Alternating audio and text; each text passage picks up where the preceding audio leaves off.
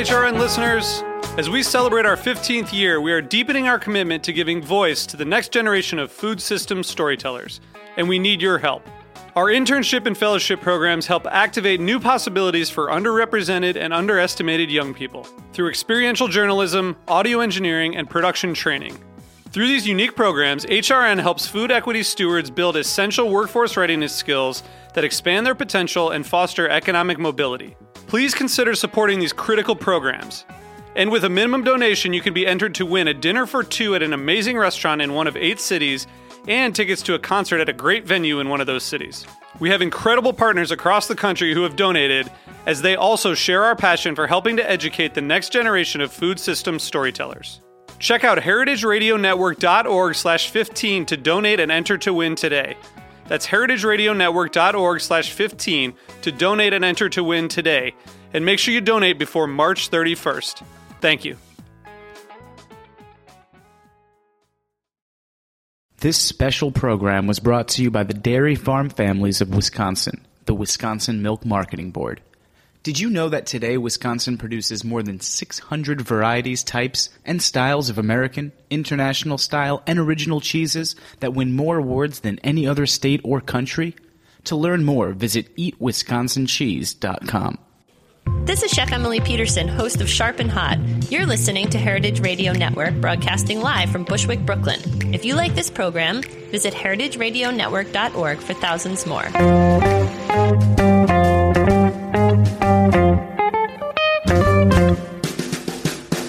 Hello and welcome to Cooking Issues. This is Dave Arnold, your host of Cooking Issues, coming to you live from Roberta's Pizzeria on the Heritage Radio Network in Bushwick, Brooklyn. Every Tuesday from really late today, huh?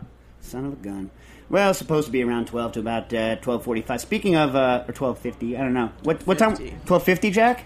Yep, 50. Well, we got 50-55. 50-55. We got our boy, the fearless leader of our network, Patrick Martins, has a book coming out soon. Yeah, and he's coming in to talk about it, around 12:40 or so, right? Around 12:40. So we'll round out the program with a little bit of discussion of of Patrick's new book. So I'll do that for later. Also, we're being brought to us by Wisconsin Cheese right now. Wisconsin Milk Marketing Board, yeah. Wisconsin Milk. You know, like I was thinking about it, if you were to actually count all the Cheeseheads as like a separate cheese variety, you'd have hundreds of thousands of varieties of cheese in Wisconsin. You know what I'm saying? That's right. You know, sweet Cheeseheads. Everyone loves it. You know, I used to have a Cheesehead hat. I don't know what the hell happened to it. Remember that we used to have the Cheesehead hat at FCI? It was originally Jeremy's, who was from Wisconsin, Chef Jeremy, who then like kind of donated it to us, and then somehow I think someone stole the Cheesehead hat. You can't keep one around. People love the Cheesehead hat so much, even though they're viciously uncomfortable, because foam rubber hats are just like so uncomfortable. You ever wear a foam rubber hat for any length of time? You want to take that on as something you're going to do, like wear the foam rubber hat for a long time? Yeah. We shouldn't spend too much time on it, but I did learn recently that cheesehead is a racial slur toward the Dutch. Ooh, well, they make Just some Dutch FYI. they make some Dutch style cheeses in Wisconsin, so maybe that's, I don't know. In Wisconsin, it's no parts racial slur. Who said it was a racial slur against the Dutch? The internet. The internet. And was there any actual like angry Dutch person somewhere? I mean, I'm sure somewhere, yeah. It's just, you know, there's like a database of racial slurs, and it was listed. I mean, like German soldiers used to call the Dutch cheeseheads. In German, Käsekopf. Oh, Käsekopf. We got a caller. Yeah, all right, caller, you're on the air. Hey, Dave. It's David from California. How you doing? Yeah, good. I got a question about pressure cookers. I'm up at altitude, and I really can't use an electric pressure cooker. So, is there some way that I can get a setup without getting too DIY? That I can sort of have a setup that I can walk away from, that I can, set for my pressure that I need, and then walk away from it, but have that extended pressure that I need at my altitude. Right. So first thing you have to do, so obviously at altitude you can use even like an electric pressure cooker to get to the temperatures that we can down here on our low altitude setting, right? The first thing you need to do is you need to calculate the pressure difference between where you are and sea level, right? I mean, what you need to do is you need to figure out how much excess psi you need to get to the same 3. temperature. What? 3 psi. 3. So you need to pull about 18. You need to do about 18 psi, relative psi, to be getting to my atmospheric levels down here where I am. Yeah. Okay. Now, there's a couple of ways you can do this. All of them are obviously not recommended by the manufacturers, right? So on the electric pressure cookers like the Cuisinart, they're not actually sensing pressure. They're sensing temperature, so you can mess with it, right? And I posted an article on that once. I don't necessarily recommend you go and do that because, risk of danger, et cetera, et cetera. Yeah, I've seen that article, and that's above my head anyway. Yeah. So then the next two, like depending on, I don't know of a good way to alter the Fagor style pressure cookers that have the little twist knob on them. I don't have a good way to modify those. But if you use old-style jiggler-weight pressure cookers, so Iwatani used to make them, American Pressure Canner still makes them, right? American Pressure Canner is interesting. Like, the problem with it is it's aluminum, and so if you're going to do a lot of acidic work, some people don't like it. Some people don't like cooking in aluminum, and also, like, a lot of them are very big.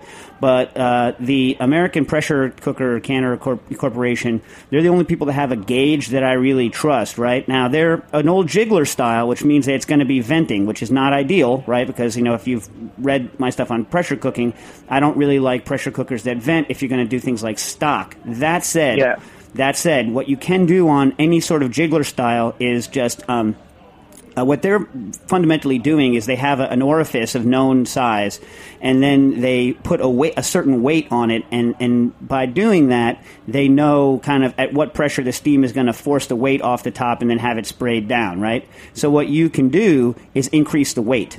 So if you're going to have like an American pressure canner situation, you can just add weights to their jiggler weight. And in fact, the American pressure canner is nice because the jiggler weight has like 3 different holes that you can use, and they have 3 different weight settings depending on kind of how hard it needs to push that to go up. So you take the highest one, and then you add enough weight. It has to be down low so it's not off center or anything. And then you look at the gauge when it starts venting, and you can set it to.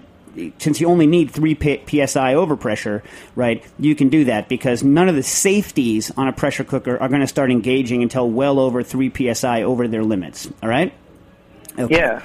Now, you've talked about the pressure sterilizer before, and I was looking at that. Have you ever tried to control that with an induction burner?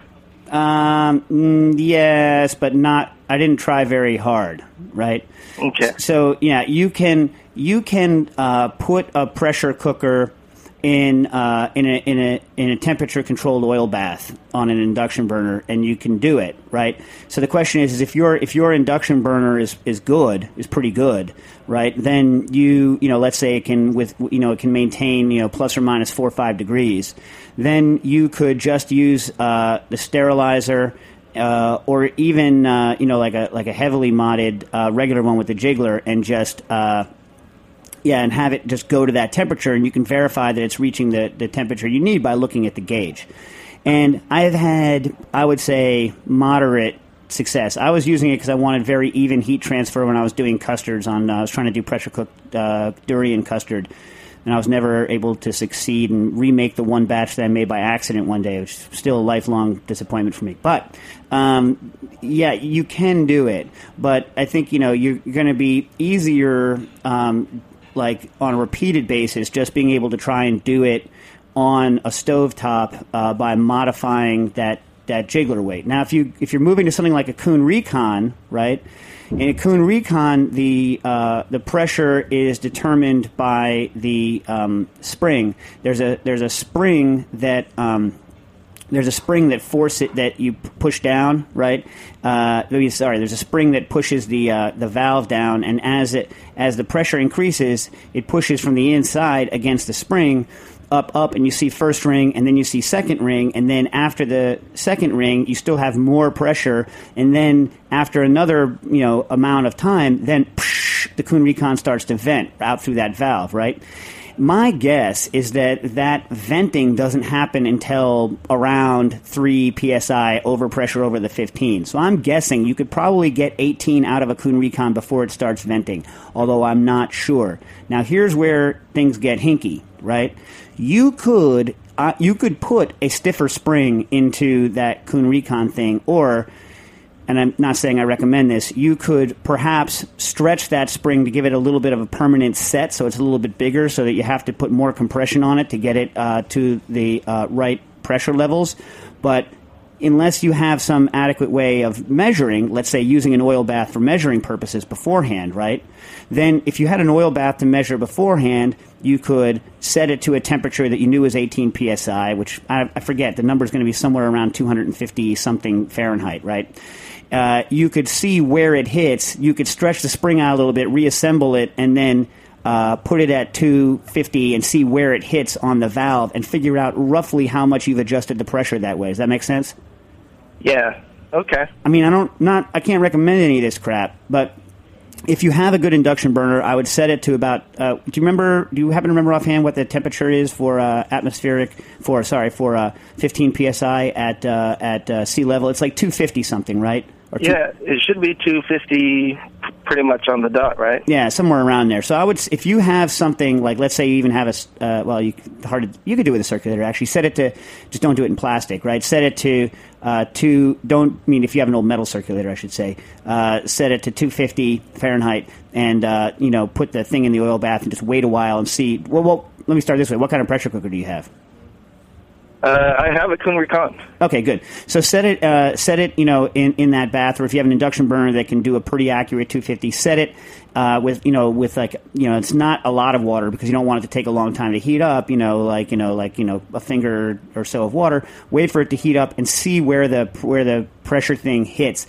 And if it hasn't made it to vent level yet, if it's just it's over the second ring but not quite venting yet, then you can kind of figure out where you are. Then obviously let it cool down and do your modifications. The good news is if you hose it, you can buy that spring and it's not that expensive. Like that spring, you can buy it from Kuhn Recon. I've had to buy parts from them. I forget whether you have to email them directly or not.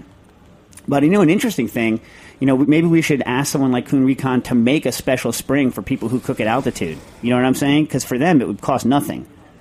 That would be nice. Yeah. Yeah, but I'm pretty sure you'd be able to tweak it. But anyway, why don't you give that a shot? And if you could call back with your results, I'd appreciate it because I like to know whether things like this work.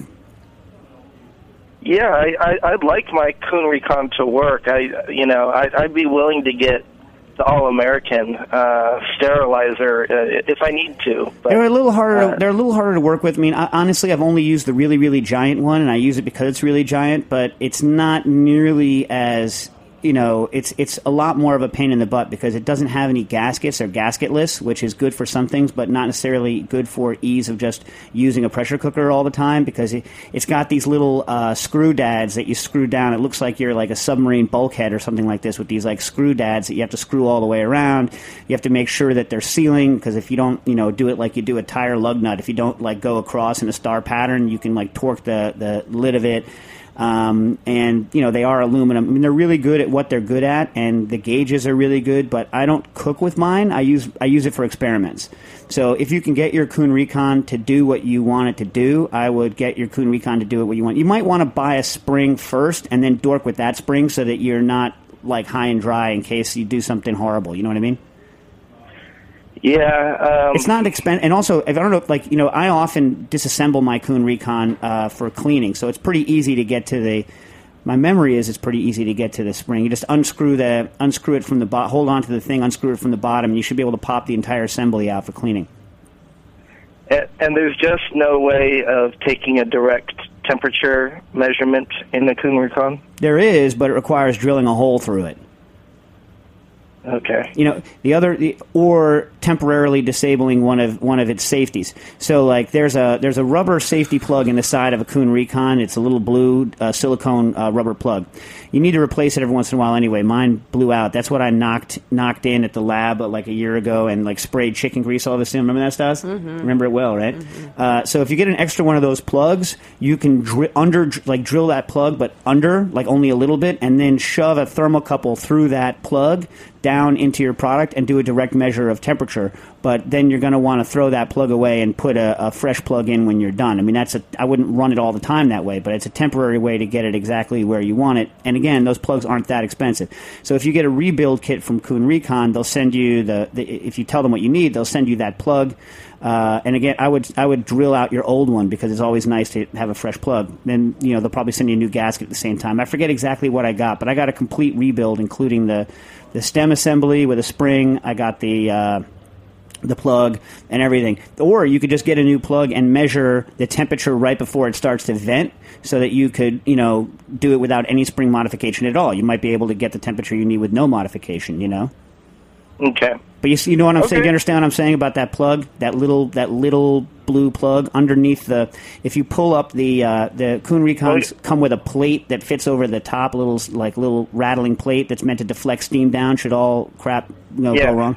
I lost mine years ago, so I don't have one of those plates. But then on that little thing in the inside is a blue silicone plug that is removable from it's removable by popping it out. Okay.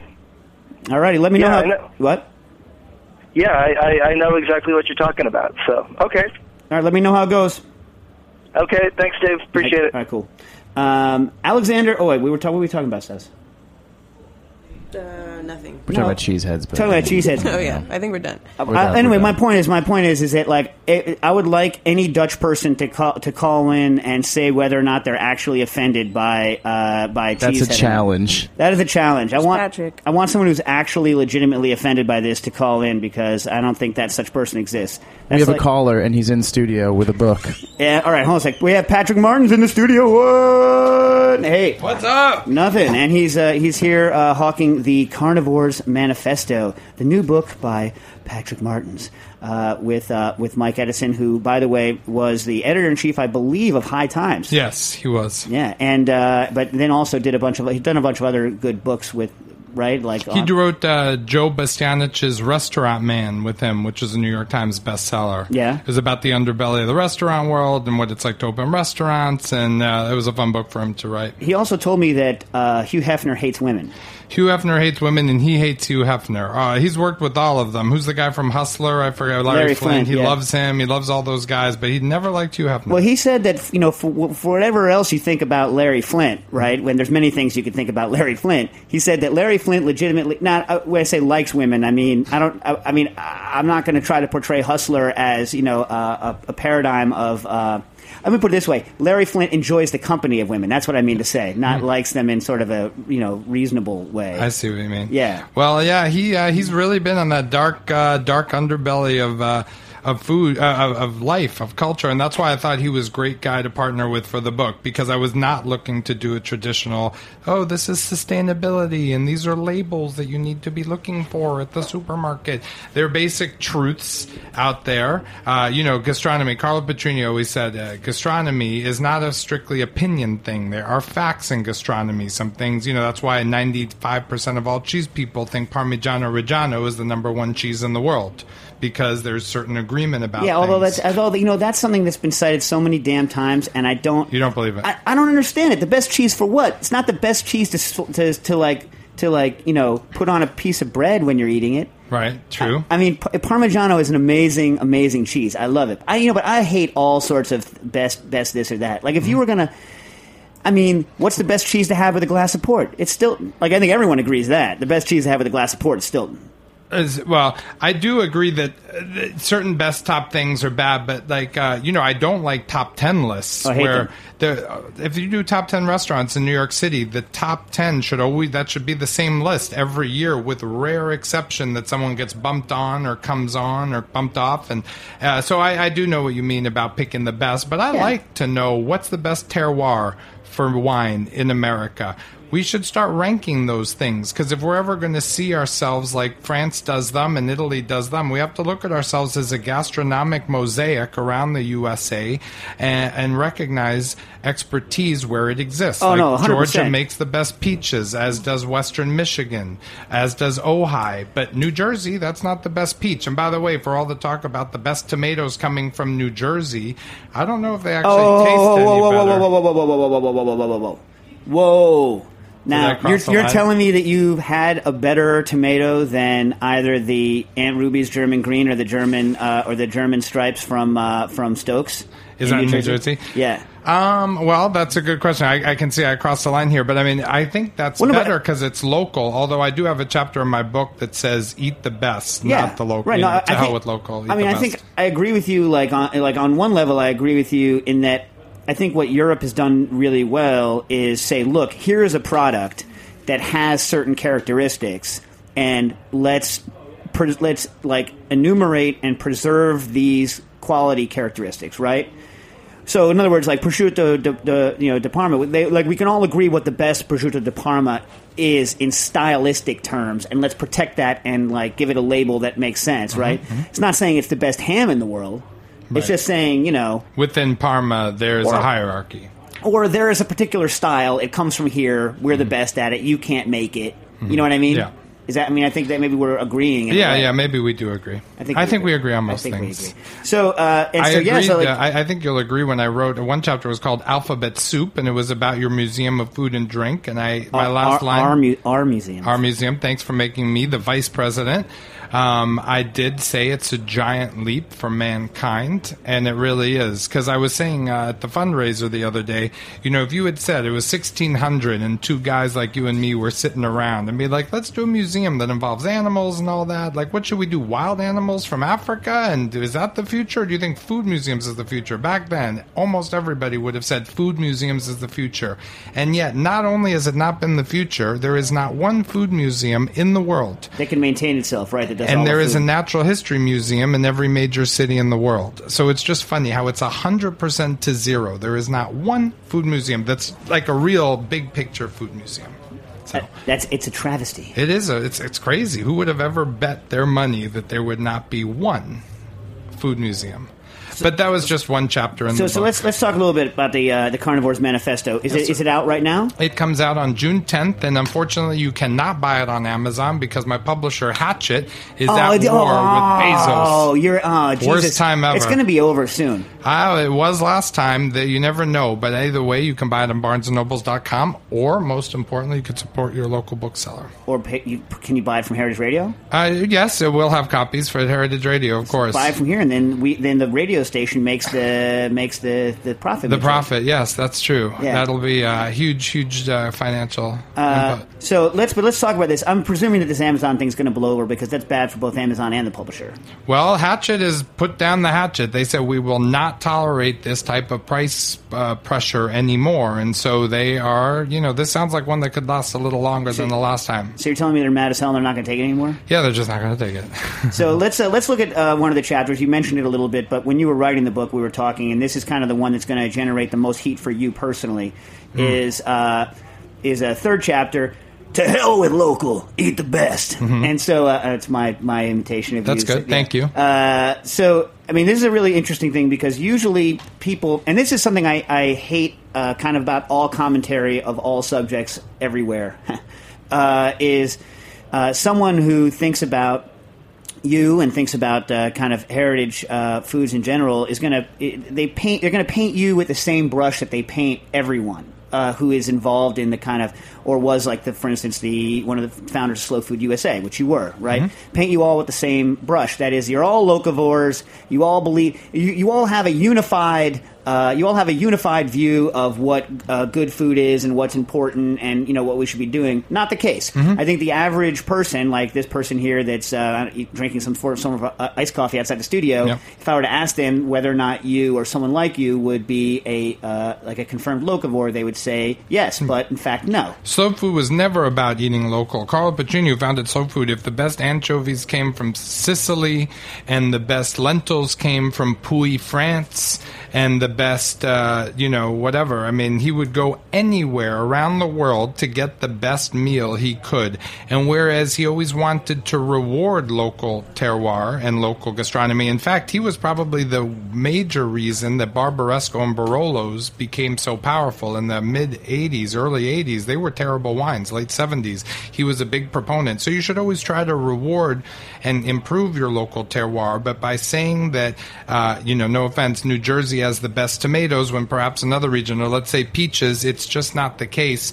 You're actually propping up a third-rate product. You're hurting the farmer. You're hurting your own gastronomic experience. And I just think it's important to be the best and to recognize that each region of this country makes certain things. I mean, would you eat? I know pigs that wouldn't even hunt for local truffles in Oregon.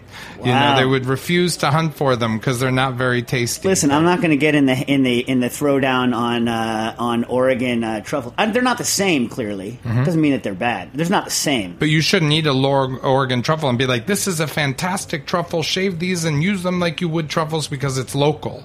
That's ridiculous. They have a long way to go, and maybe they shouldn't even be focusing on truffles. They should be focusing on other things that the climate is adapted for. Strong words. You know, and I just think local is a distance. It's not, I guess, gastronomic term. Local is just a distance. So is there any moral problem to buying stuff at a distance if you can afford to pay for it?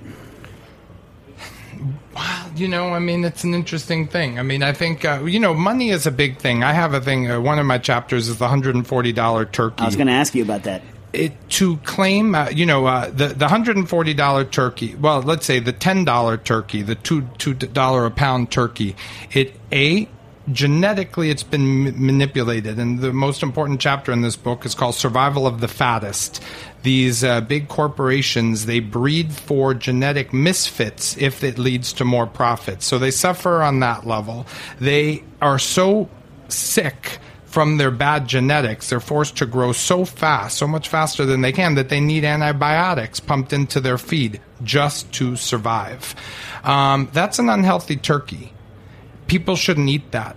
And whereas we're not perfect and we know it's always a slow turning of the wheel and it's not an overnight thing, to tell a poor person that they should eat an unhealthy turkey is classist and borders on racism even. I mean, it's a classist thing. The poor person should be told the same thing that the rich person is told. You will be unhealthy if you eat that turkey. Now, everyone eats a BLT with bad bacon in it that comes from a cruel system. We're not a utopic book that, you know, we understand about reality, but the rich person should be told the same as the poor. You don't have a dual standard for what you tell them. And if that turkey is a sick turkey and is unhealthy for you, that goes for rich and poor. We might have to eat less meat in this country. That's an answer, but we certainly should never make a different argument to someone because of how much money they have in their bank account. Okay. An unhealthy animal is an unhealthy animal. I mean, this is it's true. It's just a long and tough argument, which we should have against it. You should come back on again to have an argument about this, because it's hugely, and this is like one of the museum topics in general, it's like hugely difficult. But on more personal level, I mean, I think right now, I mean, I think it's obvious that, you know, the average person, you know, where everyone in the family, if there's more than one adult in the family, has to work, you know, more than they would have, 30 years ago, 40 years ago, for less money, and they want to put food on their table, there's a huge disincentive to spend culturally. I'm just talking about meat. This is right, the carnivore's but manifesto. On meat. But, like, you know, if you want to be, you know, a member of America, have your kids not think that they're living in privation, right? Then, you know, the image of American culture is that we have, you know, the meat on the table. You get the chicken when you want it. You can have the beef when you need it. I mean, this is still like the cultural, ideal of what it means to be a semi-prosperous American. So it's very difficult to tell someone that they shouldn't go buy a product that makes them and their family feel like they're doing well or doing okay. You know what I mean? Well, I think it's more important the way you are inside, the health of your body. I mean, Temple Grandin just came out with a statement that said 80% of all between 20 and 80% of all chickens arrive to the slaughterhouse already injured because of how unhealthy their bodies are. Those very same companies dump a lot of the industrial waste from those farms into rivers. So if a poor person eats that chicken, they are complicit in a crime that I commit to all the time. But they need to know, and everyone needs to kill that elitist argument, because we should all strive for the good chicken. And to tell anybody that they shouldn't. Now, I understand you should also strive strive for meat on your table to be part of the American thing, but we also can't unwittingly shield the robber barons from criticism, the Goldman Sachses of the world and the Purdue's. I mean, look, the problem is that I think nobody argues that there's a whole bunch of externalities that don't show up on the price tag at Walmart. You know what I mean? To producing a chicken, let's say. But the issue is that I think it's very hard to get people to change. If the price tag remains the way it is, and the externalities to producing the crappy chicken or crappy turkey don't make their way down to the price tag, I think it's a hard problem to solve. Well, it is a hard problem. I mean, I personally think pasta is, and we said there's a chapter in there. These are all 52-page essays, so they're very short essays. And the Meatball Shop, they do it. That dinner at the Meatball Shop competes with the dinner at McDonald's if you order one of their value menus, like $6.50, $5.95. Meatball Shop. Also, what about pasta with ragu on it? You're using smaller 2 amount ounces. of meat. Yeah, definitely. That's the truth. That's where we have to get. In fact, I write in the Vegetarians You Have Blood on Your Hands chapter that this might be the greatest manifesto for vegetarianism ever written because of how critical we are of fast food. Do you know Temple Grandin works for McDonald's? I know, and in fact, I think that, now to be fair to Temple, McDonald's has co-opted Temple's good work at the slaughterhouse. And by the way, all those animals are killed very well at McDonald's. But they co-opt her good image to give the impression that everything they do is good, when in reality, her real effect is on those last few minutes of the animals. And that's hugely important. But the rest of the time, they're deforesting the Amazon. They do all these terrible things. Those animals are pushed to grow faster than they can, than they should, and naturally. That's why their cardiovascular, skeletal, respiratory systems cannot grow that fast. I've heard stats that a chicken at slaughter weight is the equivalent of a 349-pound human.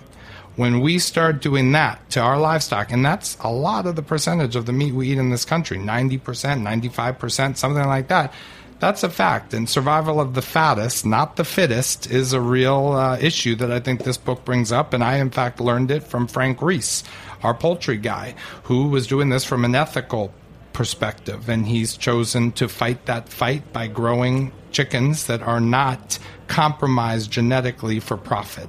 There's a difference between genetic engineering and, what farmers do. Farmers breed for certain things too, but they're looking for a balanced animal, one that could survive in nature and reproduce. So this argues for that market. It also does not try to deny the fact that we eat 11 billion livestock. We eat 11 billion livestock in this country, so we should start thinking about how those animals are raised. So to ask you one more quickie before we go. So, one of the reasons that, that the meat that you sell at Heritage costs more than crap meat.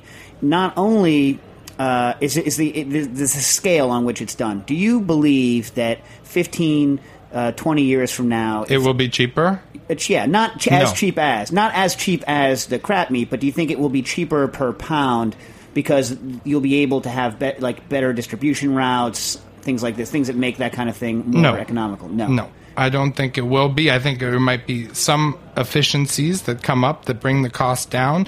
But I learned that from Carlo Petrini. He says no. To raise 50 pigs, they grow slower. That's one. So that means they live longer. That's two. So you have to feed them more. And just so you know, a turkey is normally a very discriminating eater. So what do they do on the corporate farms? They cut off its beak so it can't pick. So all it can do is use its beak as a shovel. And they keep the lights on the indoors. It never sees the outdoors. They're all artificially inseminated, so no sex is ever happening on this farm. So they have turned their face in unelective surgery into disconfigured shovel so that it can shovel their antibiotic-ridden. This is an animal so sick that they need medicine in their food just to survive their life, and they arrive to the slaughterhouse injured. No, it will never be that cheap.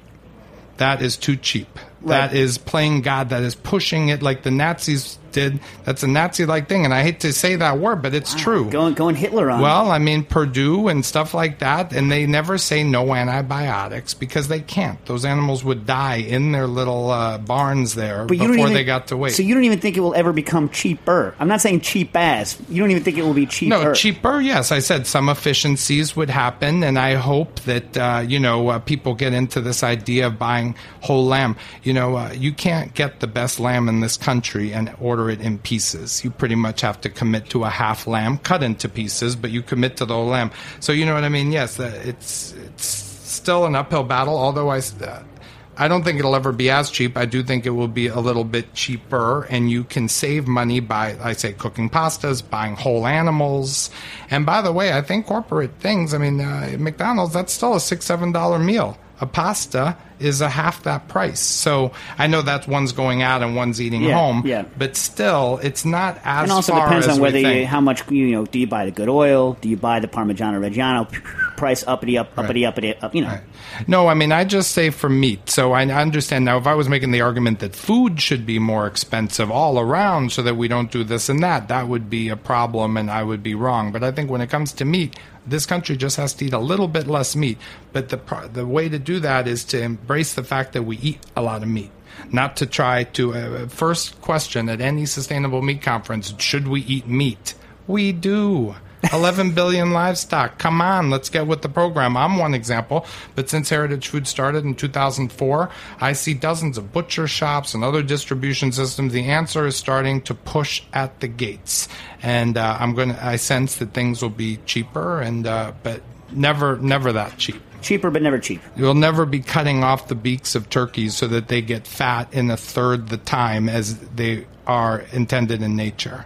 That's one of my things. Sex sells. Another thing people forget, animals that have sex, turkeys are only available for eating in November. Ducks and geese, how come everyone in Charles Dickens' book was always eating a duck and a goose in Christmas? Because that's when cycles of the Earth orbiting around the sun, that's when nature gives us those animals. But we artificially inseminate everybody, and that AI, artificial insemination, is how they're able to control and grow these kind of freaks, is because they find a chicken so disfigured, they pull him from the flock, not to remove him from the flock, but to artificially inseminate the next generation with his genetics. Maybe that's how I was made. Probably. But you were genius. They picked the greatest genius, and they bred him with another genius. All right, so they're going to kick us off the air in a sec. But we do have one caller that's been waiting. All right, hold on. Okay, I'll take the caller. But Patrick, one of the things that you mentioned quickly is that this is a pow book. It's like 2-page essays. 50 essays, 2-page, pow. Which middleweight fight. Which is very much like Patrick himself. Why don't you stay around here because we have a caller we're going to take really quickly. Caller, you're on the air. Thanks, dude. Hey, Dave. It's Brandon from Chicago. Hey, how you doing? Doing well, thanks. I've got a question about sous vide, barbecue, and cold smoking. Alrighty. So I would like to make some smoked products, and I don't have an actual smoker. I do have a smoker box that burns pellets, and it kicks it out pretty well. Like, I'm pretty pleased with it. But I don't really have an environment where I can use that and also keep the heat below, say, 215, because I'm using my gas grill as sort of the place where all the smoking happens. So you have a box that attaches to the grill, like a whatever they are, Brunson or whatever, that attaches to the side of the grill via like a port? No, it's a little tube. It's made by Mason Products. I don't know if you've heard about them before, but it's like a drilled out box basically that you put the pellets in, and you just sit it under the grill grates and just let it go. Right. So it does a pretty good job. So my dilemma is that I'm either left to sort of cold smoking at sort of ambient temperatures, or going above 200 degrees and getting outside of sort of temperature range where I'd like to go if I'm going to smoke sous vide meats. So I was wondering if you were going to do some like sous vide smoked pork belly or like a sous vide pork shoulder. First, would you smoke it before you put it in the bag or afterwards? And then if you were going to do it before, how do you deal with having raw meat sitting around for hours, just, kind of at ambient temperatures, doing cold smoking? How much smoke do you want to put on? How long do you need to have it in the cold smoker? And are these commodity meats or heritage meats? Like 4 to 6 hours, maybe. I don't know. I like a lot of smoke on it. Yeah, I mean, you could like what some people do is they'll put the meat on like or over a bed of like ice almost to keep it like even below ambient. Like they'll put like a rack over a sheet tray with ice and then let the smoke go around it. And then, the ice isn't directly touching the food, but you can actually keep the temperatures down, like, to where it's, fairly safe. That's one way to do it. Or, but the thing is that if you're going to smoke cold, I would definitely do a nitrate or, nitrite-based cure so that you would inhibit any possibility of botulism happening during a cold smoking procedure. Anytime you're going to cold smoke for any length of time, you want to ensure that you're not going to have botulism problems. Now, if you're going to do sous vide afterwards, even if you had caused some botulism growth on it, you're gonna, if you cook it properly sous vide, you're going to destroy the toxins and destroy the vegetative cells. You obviously won't destroy the spores because you can't do that with sous vide, but that's one way around it. But if you actually want the full sous vide texture of it, then I would do it before and cold. Now, if you want to sous vide it all the way through and you can do a hot smoking fairly quickly, right? Then you'll overcook the outer sections of the meat, but you can get a good smoke on in a shorter amount of time. If you do a sous vide, cool it all the way down. You can have it almost at fridge or below temps. Pull it out, let it dry off in the fridge so that it gets a little bit of a pellicle in the fridge instead of the smoker, right? And then throw it in your smoker cold, and then you can throw a hot smoke on it pretty quickly without overcooking through, and then do the rest of the retherm in a lower temp environment and do it that way. So it's all a question of how long you need to smoke it and how cold you can keep it. But if you're going to do any appreciable cold smoking, I would definitely nitrate it or nitrite it first. Nitrite it, right? Would you do that in a... so I usually brine stuff before I do this, and I put in about a gram of Insecure number 1 per kilogram. Do you think that'd be enough to kick out the botulism and the nasties, or should I up the brine? Should I up the percentage? The Insecure one is the one that's it's not mixed. You're using the pink stuff, right? I forget what the ratios are, but like any one of the charcuterie books has like brine levels, and I would just use the same amount of Insecure that you would use in like a bacon-based brine recipe. Unfortunately, like I do it so rarely that I don't have the numbers in my head, but like I would just consult any, fundamental charcuterie manual. Don't obviously consult the ones that are advocating nitrite-free stuff because they're probably not then going to do something like a cold smoke on it. But anyone that has, a brine recipe with Insecure should give you like a decent ratio, and I would just stick with that. I wouldn't, especially, if you're doing it, if you're doing it yourself, I wouldn't worry about going like a little bit over. It's not gonna kill you as much as botulism will. All right. Well, thanks. I appreciate it. All right. Thanks. Let us know. Tweet us or call us and let us know how it worked out for you. That's what I was going to say. All right. We'll do. Yep. I was going to answer just like you did. Really? All right. Cool. We had the same answer. All right. So listen, we're going to have to go now, but I will say what I didn't answer that I will answer. Rob Trepaz called about fiddlehead ferns and ostrich ferns. Actually, very interesting. Like potential poisoning problems with ostrich ferns that are undercooked. I've done some research on it, and I'll get to you next time. Nigel Olson called in. He's going to do some gluten-free like choux pastry. And guess who we have on next week, Stas? Lena Kwok. Yeah, who is the founder and the chief everything officer of Cup for Cup, the gluten-free flour that Thomas Keller is also selling. Their company is called Cup for Cup, and she will be on the show next week. No one will ever call her a quack. So I will wait to answer your question until then. And Ken in Gramercy talked about chewy crust in his pizza. I have a lot of stuff to say about that, but I'm going to also try to get maybe I'll try to get Jeff Steingarten to call in on that. What do you think? Because he's the master of the chewy crust. All right? So those are the questions that I didn't get to that I will get to next week. And Alexander Saunders on the way wants to know, what is a word meaning a soul-wrenching need to sear something but frustration at the inability to do so? Perhaps something German. Tweet in your results. Cooking issues.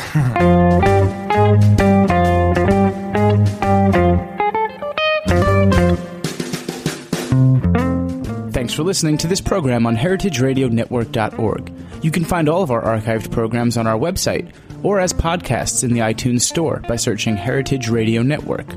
You can like us on Facebook and follow us on Twitter at heritage_radio. You can email us questions at any time at info@heritageradionetwork.org. Heritage Radio Network is a non-profit organization. To donate and become a member, visit our website today. Thanks for listening.